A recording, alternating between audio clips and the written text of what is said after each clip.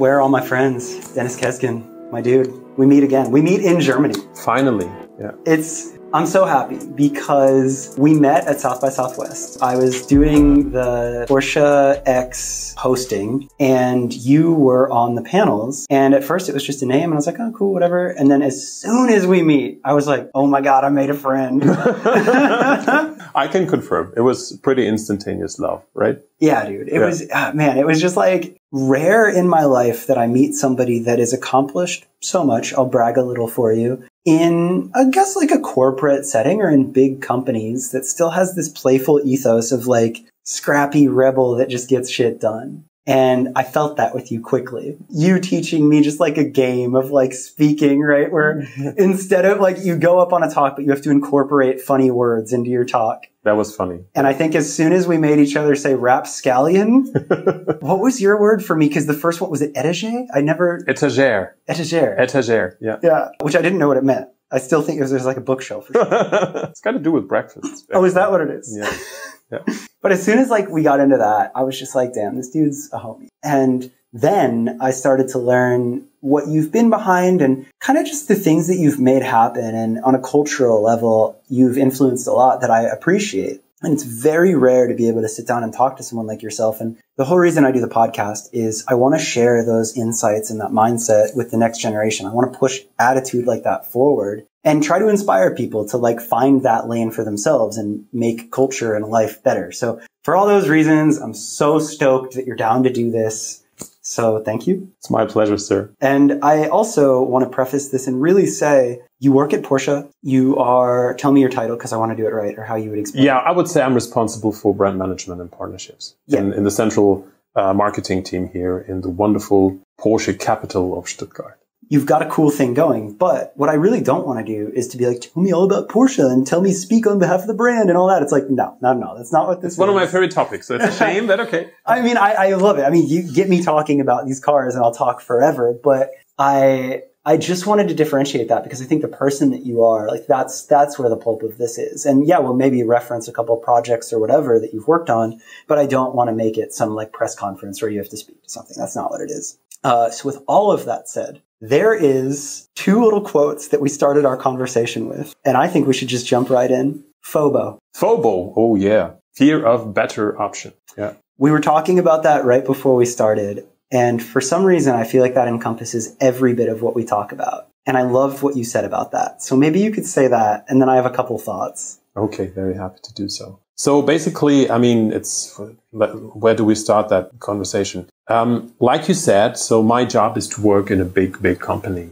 So the sheer size of it, the responsibility that comes along with it, that's pretty big. On the other hand, we live in a world where we both know a single person on social media or a single little occurrence can have a huge impact as well. So how to balance out that speed and volatility with being a big company, I think organizationally, that's the huge challenge everyone in our situation is facing at the moment. And it's true that sometimes big companies, and I say that in plural companies, and I do not mean my company necessarily, they tend to, of course, introduce all these necessary, and the necessary part, I want to emphasize, checks and balances when you go about a certain project, when you go about something. But of course, running through all these checks and balances also slows you down. And there's a very convenient way, I think, for big organizations to spend a lot of time doing a lot of things, idling around, achieving nothing at all. Mm-hmm. And I think that's encapsulated perfectly by that FOBO thing, fear of better option, where basically the moment you are supposed to take a decision, because you know,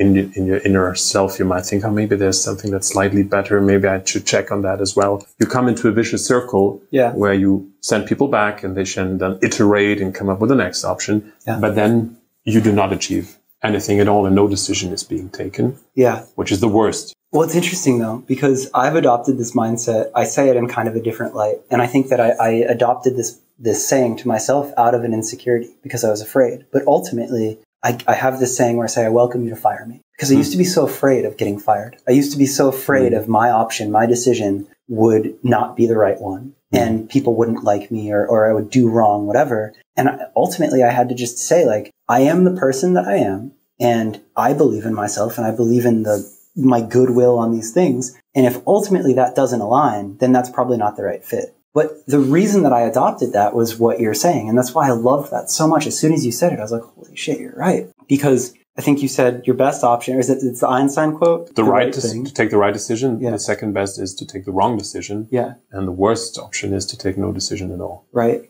And I think right now, in this day and age, we live in a crippling society of the fear of making a decision. And I hate seeing that creatives, that all of these artists and these people that are trying to innovate and take risks are not necessarily penalized, but there is this like, what if I do the wrong thing? And I just love when I talk to people that set the example of like, it's okay to take a risk and sharing that. But like what I want to ask you, and I think about a proxy listener, I think about somebody listening to this that hasn't established that kind of authority to be able to do that. Where did that come from for you? When did that happen? When did you start to have that click? Yeah. Has it always been Porsche for you? What led you to this mindset before? Because that's fascinating to me. And I think by understanding that, it could help a lot of people. I think there are two reasons behind that, a Porsche reason and a personal reason. So I'll start with the Porsche reason first. I started working for Porsche as an intern 23 years ago. Yeah. Not exactly. I think there are 2 months missing, but approximately 23 years ago. And I think the spirit in the company back then, because Porsche was much smaller, but also Porsche was just coming out of a big crisis at the end of the 90s. The spirit really was to get shit done. Oh my God. So you were at like the 964 is ending. The Boxster is coming in. The Cayenne is coming in. Yeah, when I started working for Porsche, there was no Cayenne. So that was one of the first biggest projects I was involved in, which was incredibly exciting for me as a young car guy. A company like Porsche brings an SUV into the marketplace. But we're digressing. So I'm just saying the culture was the culture, because we didn't want to talk so much about cars. That's right. Yeah, just for the record, I'm happy to do so. I'm happy to do so. No, but the spirit really was about trusting people, be courageous, do your thing. And I think that DNA is still very much there in Porsche. So I'm really happy to say, of course, you have to be, let's say, character-wise predisposed to that kind of thing. But if you don't encounter an environment where that is encouraged and being accepted, then, as you said, then maybe you have to move on somewhere else and it's not working at all. Right. And I think Porsche is really great in the sense of getting people, trusting people to do the right thing in their realm. And the trust, of course, has always been, had a limit in terms of performance. So you cannot just build on trust and not deliver the results. But I think people are understanding that if you do something novel, something risky, yes, it can also sometimes lead to a situation where the outcome is not ideal. And that doesn't mean you should question the person, his skill, his integrity in the first place. You should talk about the reasons, take the learnings, and then move to the next one. So that's the organizational part, why I think I can act that way. You were around good culture, like early good culture. Absolutely. Yeah. And I think everyone's also responsible for the microculture around them as well. But at the end of the day, if that wasn't to be the big thread running through Porsche as a company, we wouldn't be what we are. And people like me, honestly, they wouldn't have the freedom, the liberty to do the stuff they do. Yeah, it's interesting. I have a small piece of commentary on that of like, even though the company has grown, 4x from the time that you started, being here in Germany right now and having some beautiful conversations with some of the employees at whatever level. I don't know. I don't understand corporate structure like that, but there's a feeling of, there's a real pride and excitement in the people that I see working here. Like they want to be here. They love the brand, and there's an ownership past the title in their name. And you talk about culture. I'm fascinated by culture. I'm fascinated by people following their purpose and doing what they love. And I don't know what it is, but there's clearly some kind of ethos here where that exists. So it's cool to hear that certainly existed even 23 years ago. And by whatever that is, in that proximity of people, that mindset was developed. Because I think that if you're that aware of it, it's important that we carry that forward and that people understand how important that is. Yeah. So anyway, continue. And I think, but I also want to say it's important that people kind of recognize that. They don't just, act on autopilot and they take it for granted. It's important that you have people in the organization. I think we have them who kind of see that freedom, who kind of sense, that opportunity that they've been given, and then they pass it on to the next generation. Right. Because it's always about, at the end of the day, people talk about culture, corporate culture, and I hate the term corporate culture because corporate is sounding boring anyway. Yeah, there's not that much real culture. But I don't think, if you look at it really 100% objectively, a company cannot have a culture. People can have a culture. So it's about having the right people in the right places, being messengers of that culture, influencing people around them, making sure this gets passed on. That's what makes the difference. And I'm also saying, Andrew, to be honest, I don't think there can be something like a Porsche culture, because I know so many people here and the culture is different in different places. In Weissach, there is a different way of going about things as in Zuffenhausen, and maybe in the department next to me, there might be another microculture. There are some basic truths that we all believe in. Right. But then I also think with the amount of people we have, there is a lot of, freedom of expression, which is good. And which also adds to the diversity of ideas and, standpoints being taken in a company. I'm just saying if we were 100% alike in every single facet of how we go about things, it would be pretty boring. And I also don't think that we would come up with this, best possible result. So it's good that you meet certain people, certain, rapscallions where you think, they have a special way about going things. And it might not necessarily 100% match with how I want to go about things. Yeah. But if you trust the person in the sense of the goal is important, the goal is aligned, and here's his specific way of doing things, Porsche, there's a big readiness to accept that and say, I'm not trying to normalize people. I don't try to, compress everyone into the exact same mold. Mm-hmm. There is some freedom left and right of that to be the person you are and also to foster a specific culture around you. Yeah, so it's like you almost have to embrace and respect that people are going to do things differently from you. Yeah. And love that. Yeah. And by the way, that's my biggest professional learning in everything I have done, to be cool with people doing things differently than I would do them. Really? And because yes, if you take over responsibility, if you're leading a team, if you're leading a department, of course you are ultimately responsible of the output of that. And there's this kind of, let's say, maybe trap of saying, okay, in order to make sure that I can be 100% behind everything that's coming out of my responsibility, I got to be micromanaging the processes, how people go about things. But yes, the learning is the best result is achieved if people have the freedom to express themselves. Yes, you need to align on goals. You need to align on certain principles, because it's not like the Wild West and everyone can do what they want. But being cool with looking at something and saying, I wouldn't do it that way, but I trust the person. I trust our joint understanding of the goal, and I let it run. That's something where you have to make, I think, your peace with when an organization grows. Yeah. Because if you try to micromanage all these little steps, you're taking away creativity and freedom of expression of people. At least in my line of work, marketing, it's not what you do. Right. And secondly, you lose just so much time and energy, again, in achieving nothing at all, because all of these things are not, designed to make the best possible end product. They're just designed to control the steps in between. And if you focus too much on the way certain steps are done, as opposed to focusing on the direction these steps are being taken, you can spend your whole day in the company, a whole week in the office, and still achieve nothing at all. And it also probably becomes safer and more watered down, right? Yeah. Like if you make too many people compromise a great idea or say, yeah, it's good, but what if we do this? Then to them, it's less of their idea. They're less excited about it. And by the end of it, you kind of just get this safe, meet in the middle-ish thing. Yeah. And especially in marketing these days, I think that's the end of creativity. That's the end of stuff that really pushes through the clutter and makes people stand up and notice. Right.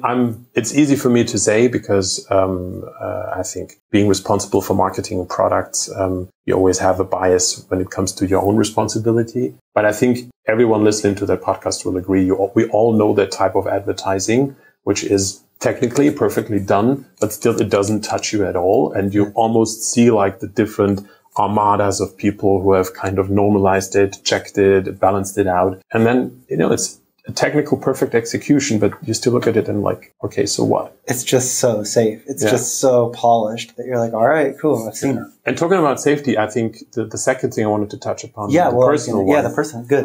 I think, I look at my personal upbringing and my family life. And the question is, because we use the term risk, right? So what's the risk? I think in the greater scheme of things in this world, I have almost like a zero risk. Yes, it's not nice if you get a telling off by your boss. Yes, it's not nice if your marketing campaign doesn't work. But what type of risk are we really talking about here? So look, my grandparents, they were very, very, down to earth people. I think if I had put them in a time capsule and show them the life that their grandson would live one day with all the opportunities, they wouldn't have believed it. So on my father's side, for instance, my grandparents were refugees because, they come from a place of a country which is now called Russia. And sometimes history repeats itself. So some people, let's call them Russians, didn't want them to live there. So they kind of were refugees. They escaped to Turkey. They had to build up a completely new life there.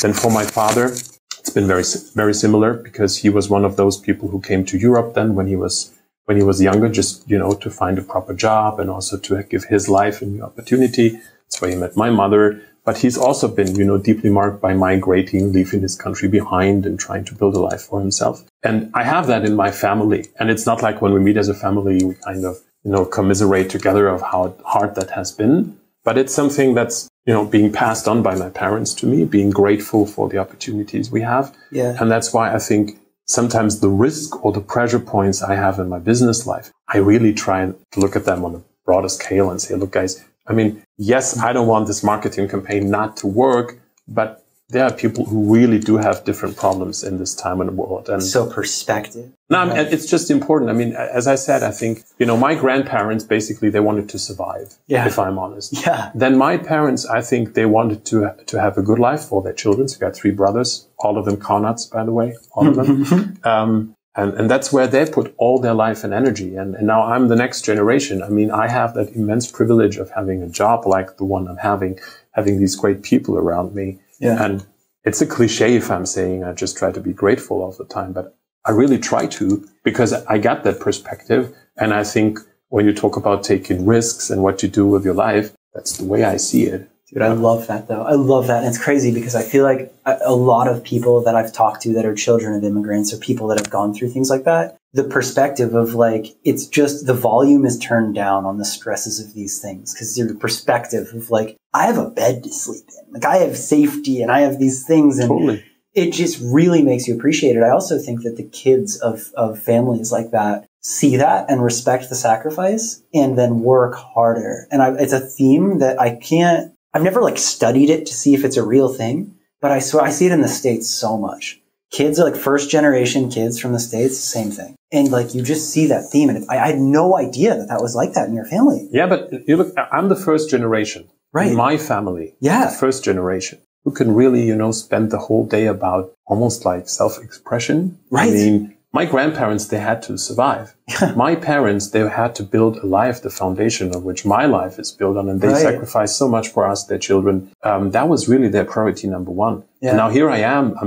Look, I was probably the first one in my family who had a free choice of job. Right. In the sense of, do anything you like. Of course, you should earn your living. That would be nice. But my parents were incredibly supportive. And they gave everything to have you be at that spot. Absolutely.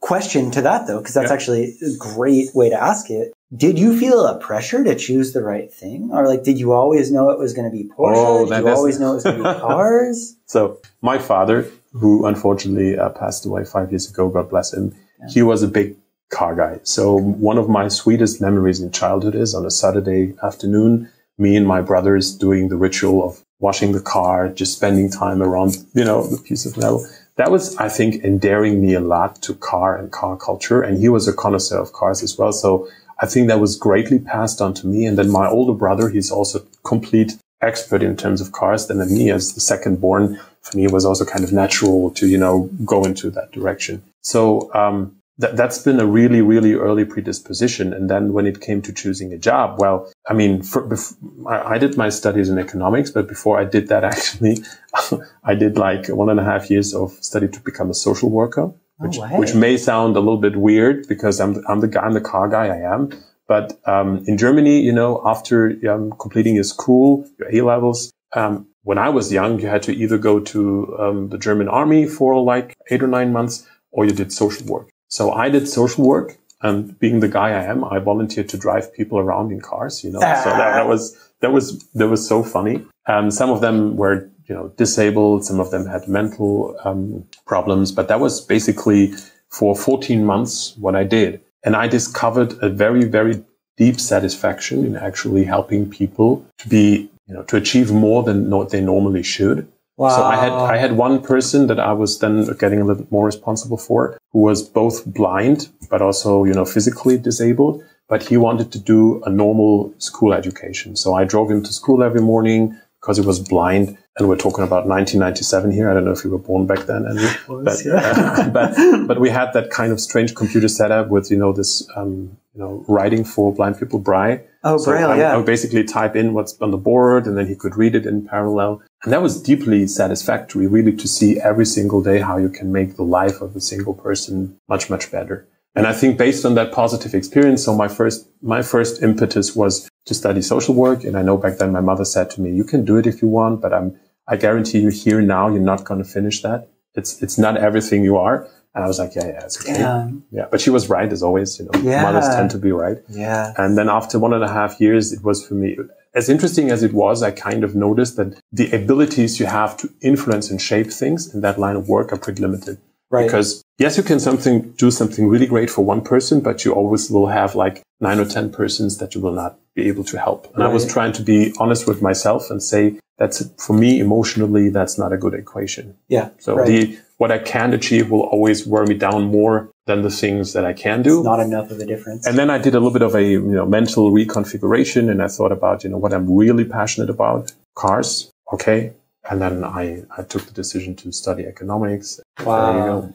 Well, it's crazy to think, though. It's like somebody could be like, oh, cool, cars. Like, you're just making a bunch of things. But it's like, I think that you've been a part of art, and like, there's been so much expression. And, like, you were a part of the Art 968, the Vex. A very small part. Well, sure. But like the Vex car, the Vision GT, so many of the Arsham cars. And it's like, all of a sudden, I mean, you wouldn't have known that when you started. But now... Otherwise, it would have been even more interesting. Right? The only thing I knew was that's crazy. I want to be in car industry. That's the one thing I set myself as a goal. I knew that studying economics would be a good path into that. And then when it was time to choose my first internship 23 years ago, I only applied with car manufacturers. Mm-hmm. Germany, luckily enough, there are some very good ones. So I'd say. I have to say. And I had had an internship already with another car manufacturer, which I will not disclose at that point. Mm-hmm. And then there was a last minute opportunity, a Porsche interview popping up. Someone asked me, you want to come by? Did the interview. And I was very open and said, look, I already have that kind of confirmation from this other company. I want to put you into any pressure, but it would be nice if that be a quick decision because I don't want to leave them out there. And I said, yeah, you can have the job. So just like that. And the guy said, yeah. You can have the job. Okay, I have one other point, but because there's something that I like to do in the podcast to just fully take me there, quickly tell me, day one internship, like your first moment as a car fan, what do you remember? Was there a car in the parking lot? Was there a smell of an office? Was there a person? Was there an action? Like, take me to the moment. Yeah. I think it's interesting. I think I might have lost a lot of recollections. I can only, rely on the big emotional moments that are still there for me. So first of all, I had to buy a suit and a tie because back then you came into the office in a suit and a tie. Yeah. So prior to me having my first day, that was the first time being a legit business person. So I remember wearing that stuff for the first time that day and just feeling completely misplaced. I wouldn't say it didn't fit, but the first time you arrive there like a uniform and you're like, okay, what's it going to be like? That's one thing I remember, that feeling of vividly being a little bit out of place, maybe. For the listener, he's chilling in a t-shirt, jeans right now. So the glow up is real.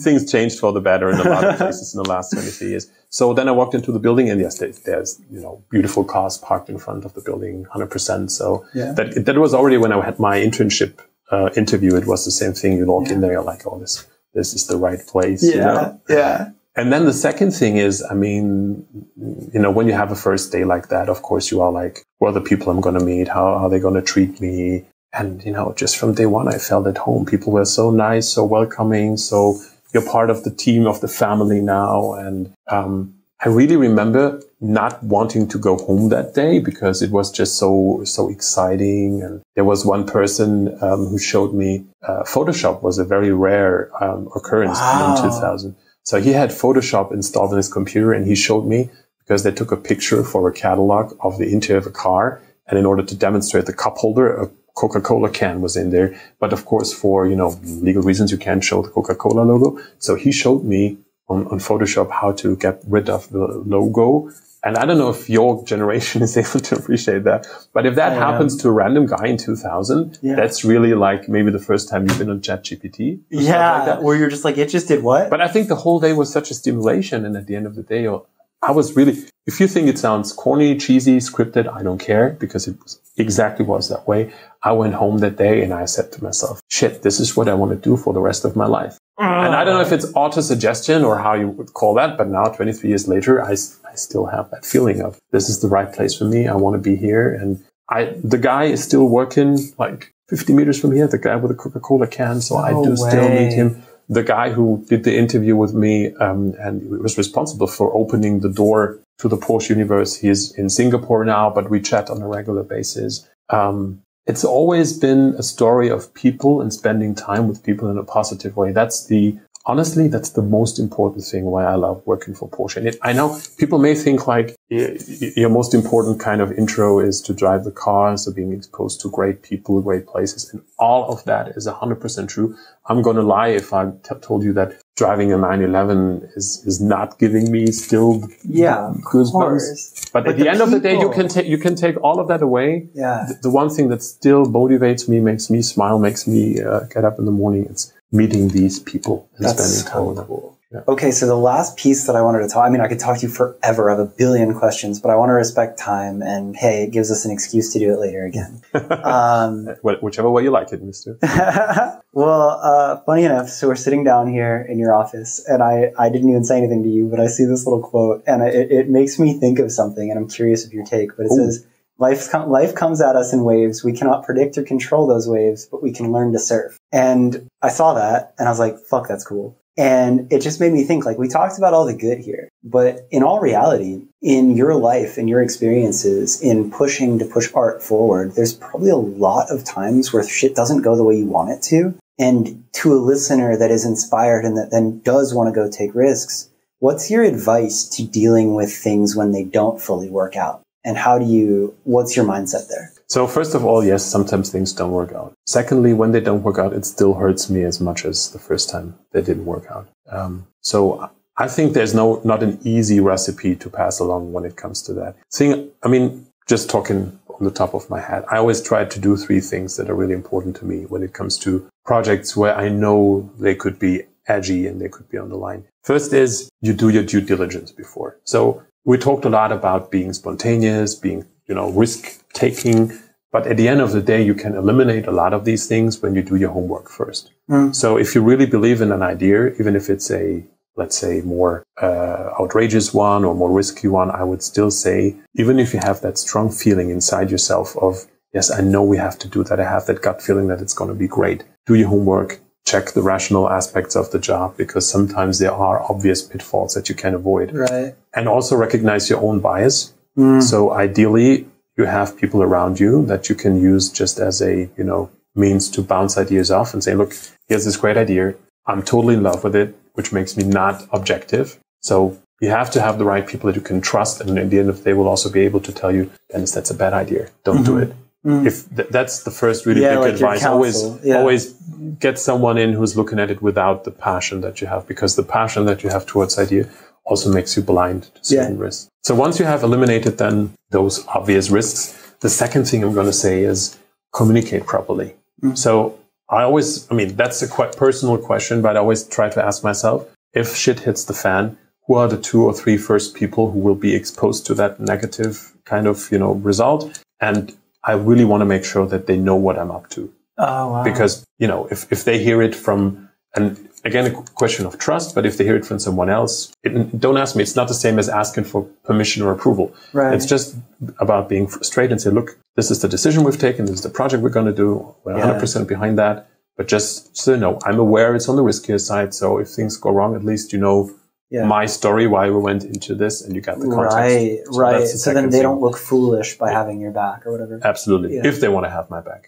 Which can happen, which cannot happen. Or they can say, that's Dennis. And I don't know what Dennis did there. And the third thing is, when it goes wrong, just be open. So especially in big companies and big cultures, I think there's a whole art form of bullshitting and making bad results look half bad or even half positive. And I think everyone's so tired of that. And, I think it's really refreshing if things go wrong, if you have the openness to say, look, I wanted to achieve something. It didn't work out. So before we discuss anything else, I want you guys to know, I know that. It's not, I'm not here to sugarcoat things. I'm not here to tell you a story why everything was great and then some, little occurrence kind of tipped it into a different direction. At the end of the day, it's my responsibility. It's my job. I know the world we live in. And if it doesn't work, didn't work, I take over responsibility. And I don't know if that translates in English in the same way, but I think there's a big difference. And I try to tell it also to people in my team between responsibility and guilt, right? Oh, wow. I mean, I don't think that anyone who did the due diligence, anyone who tried to inform people properly is guilty of a failure in the sense of you should be condemned, you should be set aside. Right. It's just what happens. But you are responsible. But you are responsible for the stuff that you're responsible for. And responsibility for me means if things do not work out the way they should out, you stand up, you face the storm, you say, yep, it's my remit, it's what I've been up to, and hopefully you don't have to do that like 12, 14 times a year. Because it's still a performance-driven, world we live in, and also at Porsche it is. But if it happens, it does happen. And my experience was, and it's one thing for me to sit here, casually with you and talk about that. It's much harder when you're in front of these people and have to admit to that. And by the way, it doesn't matter if the people are superior to you or if they're in your team. It's just the human act of going out there and admitting failure, which hurts. And it sucks. Absolutely. But it's also like a refreshing thing because, at least for me, that's the way I'm wired. You grow by doing that. Yes, you grow, but I'm also even more determined for the next time. And it also teaches you maybe when you look at a not 100% well executed project, also teaches you, if you analyze it rationally, to where were maybe little pointers and markers where I should have been more receptive, or maybe things already pointed to a certain direction. And then you try to learn for the next project. Because at the end of the day, it's not about a vanity thing. And, it's cool to be admitting defeat 2 times per year. Ideally, you do not have to have these situations at all. Right. But don't you think that by having that attitude and having people around you where you're not absolutely scolded for that, it's like, then you respect it. You know what you failed in the last time. You learn from that. You get better, you get better, you get better. And you do have less of those. And I think that that's kind of the thing, is like embracing owning the failures and having people around you that will support you or understand. I think that's like culture support that really makes people great. And that's why, you did a great job of talking about me personally and saying so many nice things about me. But in a big company, you're never alone. You're always being, you stand on the shoulders of certain cultural things, of people around you who support you, who give you freedom. So at the end of the day, it's always about having the right people around you, like always in life. And yes, we do have at Porsche that understanding that if I do something edgy, risky, novel, and it doesn't work out, and if people are honest and upfront about that and why it didn't work out, then, as you said, people are not being shut down. There is a fair discussion in terms of, okay, what can we learn from that? How can we do it better next time? Yeah. And there's also a culture, if you do the very same mistake next time again, of course, people will ask even harder questions. Yeah. And that's fair. This is not however much I love my job, I also have the responsibility to come up with the best result for the company in terms of using the resources I get, human resources, the budget. And it's fair if people ask questions. I wouldn't want it any other way. But if I bring that back and like we just talk about at people level, I talk about somebody that's not working in a big company, I think there's a lot of lessons that I've learned in talking to you of just like own your failures, be willing to take those risks, but also surround yourself with great people. Like a lot of what you're saying can be at an individual's, like if you work on your own, if you work with 10 people, if you work with 1,000, like a lot of these principles are there. And that's exactly why I wanted to talk to you, because it's like, I just felt like there was something there, and I'm sitting here and I'm like, yeah. there sure was. I'll tell you one thing. When you work and I had the privilege to work with real artists, people like, who are with their unique creative vision and a unique skill, really come to the fore and build something where you say like, wow, wouldn't have thought of that being possible. I don't see myself as a person like that. I don't have a unique artistic skill. I don't have a unique car knowledge in the sense of there aren't other people who know as much as I do. I think the best thing I can do is assemble a cool group of people, create a microculture that enables them to be themselves in the best possible way, and then make sure we talk about goals, strategies on a regular basis and come up with a thing. And I think when I started in my line of work, I didn't know I have these skills. And I wouldn't say, I don't want to sit here and say, no, I know I have these skills. It's not like that. I still question myself in terms of, could I have done that better? Do I do it in the right way? But I think the more I do my job, and there's this strange connection with the first job I studied for, being a social worker. Yeah. And if I just may say that, I had one course which was called Child's Psychology, which was the most fascinating thing I have ever listened in my profession, in my education. Way. And I do see a lot of similarities to working with people in an office. But I think that's the ultimate skill in my job, just the human side, having the right people with the right attitude at the right space. And if I get it right, then the results, I wouldn't say that they appear automatically, but you dramatically increase the probability of good results coming out. So glad you said that too, because I spiritually relate to you saying that. Is like, I don't think that I'm an artist. I don't think I have some crazy skill. But then I look around the team that I work with, and I look around some of the people that I know, and I'm like, you are a superhero. Like, what you think of and the way that you design or create something, I could not begin to. But then talking to someone like yourself that's had this success, it's like, again, I think about a listener listening to this. It's like, you don't necessarily have to be that prolific artist. Just by putting the right people in the right place and deflecting all the BS and letting these artists do that, you then become a superhero. Yeah. And it's like, there's so much a place for someone like that. And you look at what that influence is, and it's so important. And I just want to discredit that. Totally. And let me say that, Andrew, I always want to be 100% open and say the superhero is always the brand. It's always Porsche. So I think also in our team, we do not try to push ourselves as individuals. We try to live up to the standards of the Porsche brand. And I have a really interesting and young, extremely motivated guy in my team. I love working with him. And it's exactly like you said, I'm completely in awe of his skills. And I do know I'm never able to do the stuff he does creatively, conceptually. He's a full-on genius. But when we work together, he always, when we meet people, he introduces me like, this is Deniz, my boss. He kind of takes care of all the political bullshit, and I do the creative side. And I love that. And it's totally fine by me, because that's, I think, the way that I should be looking at my job. I look at myself like an, I don't know, excavator, or what's the right English term. I'm just, digging away all this bullshit that prevents people like him to be the best version of themselves professionally. And if I manage that, it's the ultimate reward for me, right? Yeah. Then you can be really happy with your day's work. And sometimes it involves risk taking. Sometimes it involves, okay, we disregard that little aspect because I know it's not going to help the result. Sometimes it's about being fatherly, brotherly, encouraging people.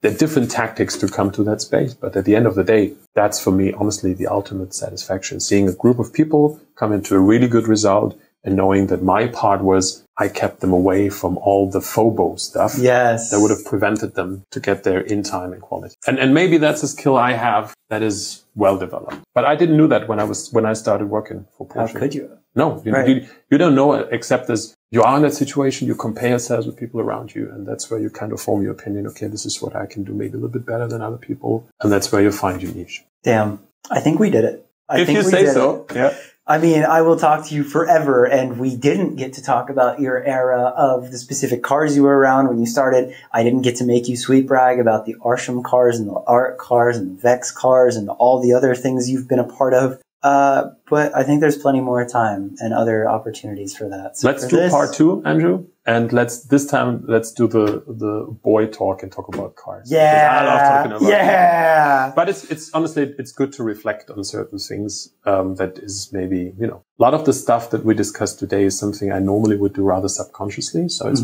been great to think about it, and also with your line of questioning, if I may say so, to discuss these things. So I will definitely also take away some points for myself going forward. Well, I'm so happy to hear that, because again, it's like, it's selfishly just as much for me as it is every other listener. It's like, we all know these things. We all share these values, but to be reminded of them and to take 30 minutes to just talk about them, it kind of like reminds you of your ethos and your values and keeps you going and reminds you why it matters. And sometimes I go back, like, this is now this time capsule of like, I'll think about the people I've talked to, and I'll think about needing motivation. I'll be like, I wish I could talk to Deniz again. I'm like, I got that episode, and it's like, I think that that's really helpful. So you can always send me a text. You don't have to. I just don't talk to you after this. I'm like, I got the episode. I'm going to listen forever. And maybe that's the last thing I want to say, what's really important for me. I have the immense privilege of having a job where I'm constantly meeting new, interesting people, being able to discuss with them. And you have to be honest to yourself. Of course, a lot of that is because you work for the company you work for. That's because you have the brand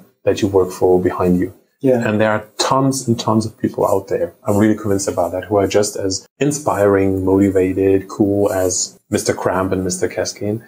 But maybe they didn't have the luck also, you know, to that one guy who did the job interview for me and as an internship and said, you can't have it.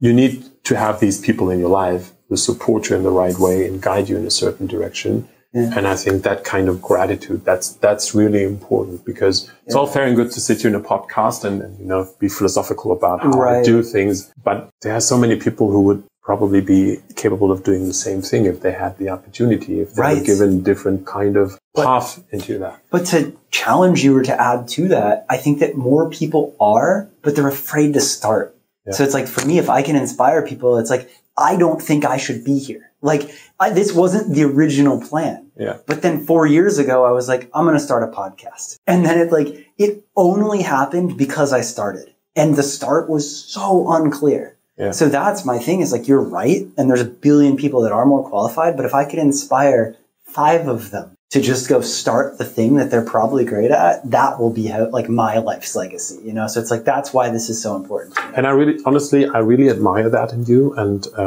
it's a beautiful way maybe to end that discussion. And I'm, again, just as a summary, I've been a totally normal kid out of nowhere who got the opportunity to work for a company like Porsche. I had tremendous support from my family, from my parents, my brothers to be the person I am. But then it's always a question of opportunity, a little bit of luck. Yeah. And what you do about these things. Yep. But nobody, I think, should be entitled or walking around Earth and saying, look, this is all happening because I'm so great, because I got these skills. Not. Always be grateful for all of these things that led you on your path. Yes. Be grateful, but also start. Go start the thing. You know? That internship started 23 years ago. What's the worst thing that can happen? I mean, as I said, at the end of the day, the modern human being and the problems he is preoccupied with, in the greater scheme of things, you know, looking at history, but also in 2023 at a lot of countries, these are luxury problems. So, you know, just do it. And again, what's the worst thing that can happen? Right. Yeah. You have the platform to even try to start. That's a blessing.